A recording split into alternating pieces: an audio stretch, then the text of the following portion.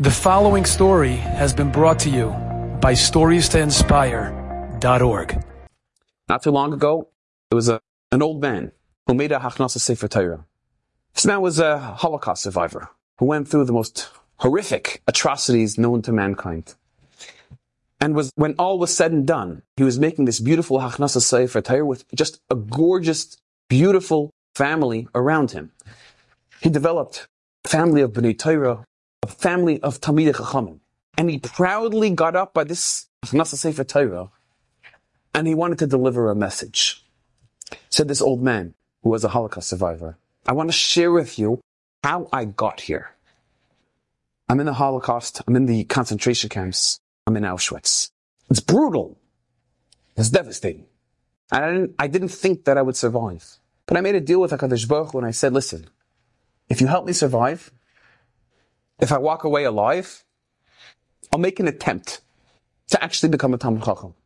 I'll try. And in fact, I did survive the Holocaust. And in the aftermath of my survival, I went to try to fulfill my end of the bargain. So there was a top yeshiva in Europe. I walk into the office of the yeshiva and I say that I want to join the yeshiva. He starts to give me a bit of a faher to exactly my capacity in learning. And it's an abysmal failure. It goes horribly. I have no background. I, for years, was just trying to survive. I wasn't learning for years. My main high school years was basically spent in concentration camps, running away from the Nazis, just trying to keep myself alive. And I had zero background in learning. So he starts to talk to me about what I know. And he tells me, I'm so sorry. I would love to take you. You're just not qualified. You're not on the level of everyone else here. You won't feel in place. You won't feel comfortable. No one will want to learn with you.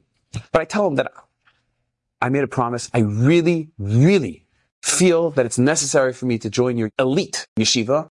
And I really want to steig to become a Talmid Chacham. I really won't take no for an answer. I have great ambition in Ruchnius and in learning. And you can't turn me down.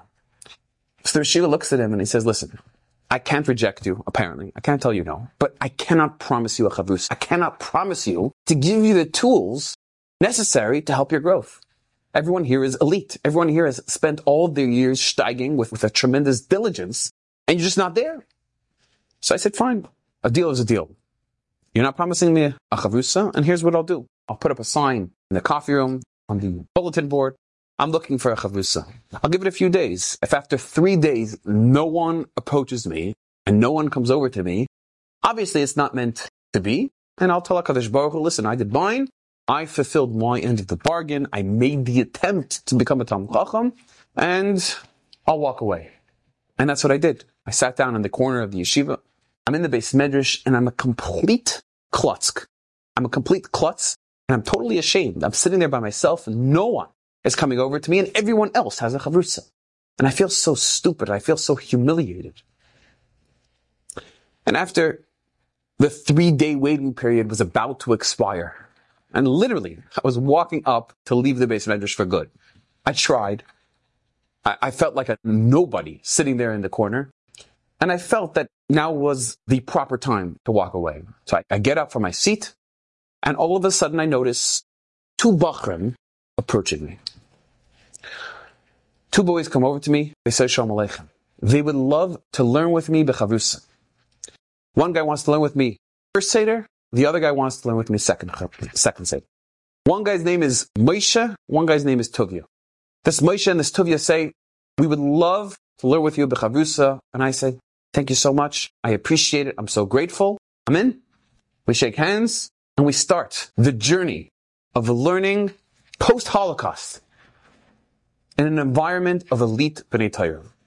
And they really spend the time and energy to pick me up to speed.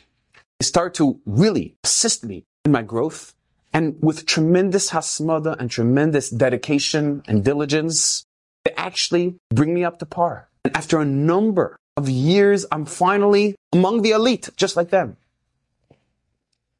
And that set the tone, says this old man, for the rest of my life.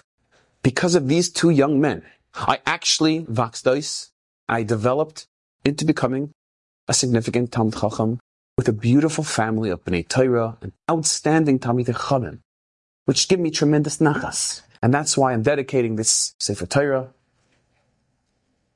at this beautiful event, this Hachnasa Sefer Torah, here in the Five Towns. And then he turns to the audience and he says, but I want to say one more thing. You would think that those two guys who gave up so much of their personal time and so much of their personal growth and their personal steiging and from their personal aspirations and ruchnias, you would think that they lost. It was a sacrifice. They helped me. They uplifted me, but they failed to gain in their personal growth because they tried to help me and assist me and bring me up to speed. Says that man, I want to tell you who those two guys were. They weren't guys. Tuvia was Reb Tuvia Weiss. Moshe was Reb Moshe Sternbach. These two boys, Vaxdois, they grew up and developed into becoming the two G'dolei Olam, G'dolei HaPoiskim in Eretz Yisrael. Today, these two men lead Klal Yisrael with their psak. Because when you give up for another yid, you never lose. In the long run, you only gain. Enjoyed this story? Come again. Bring a friend. StoriesToInspire.org